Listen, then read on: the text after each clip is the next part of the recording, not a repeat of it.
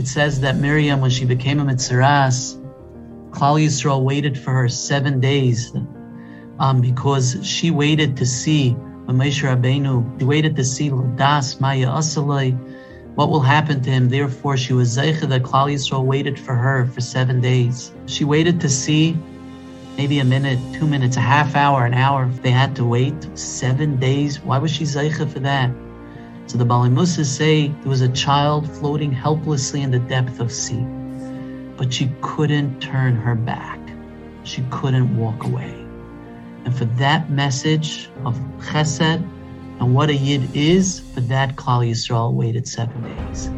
Every day, my friends, we face others that face challenges. A lot of times we feel there's nothing we can do about it. The least we can do is to stand there and not walk away and not turn our back.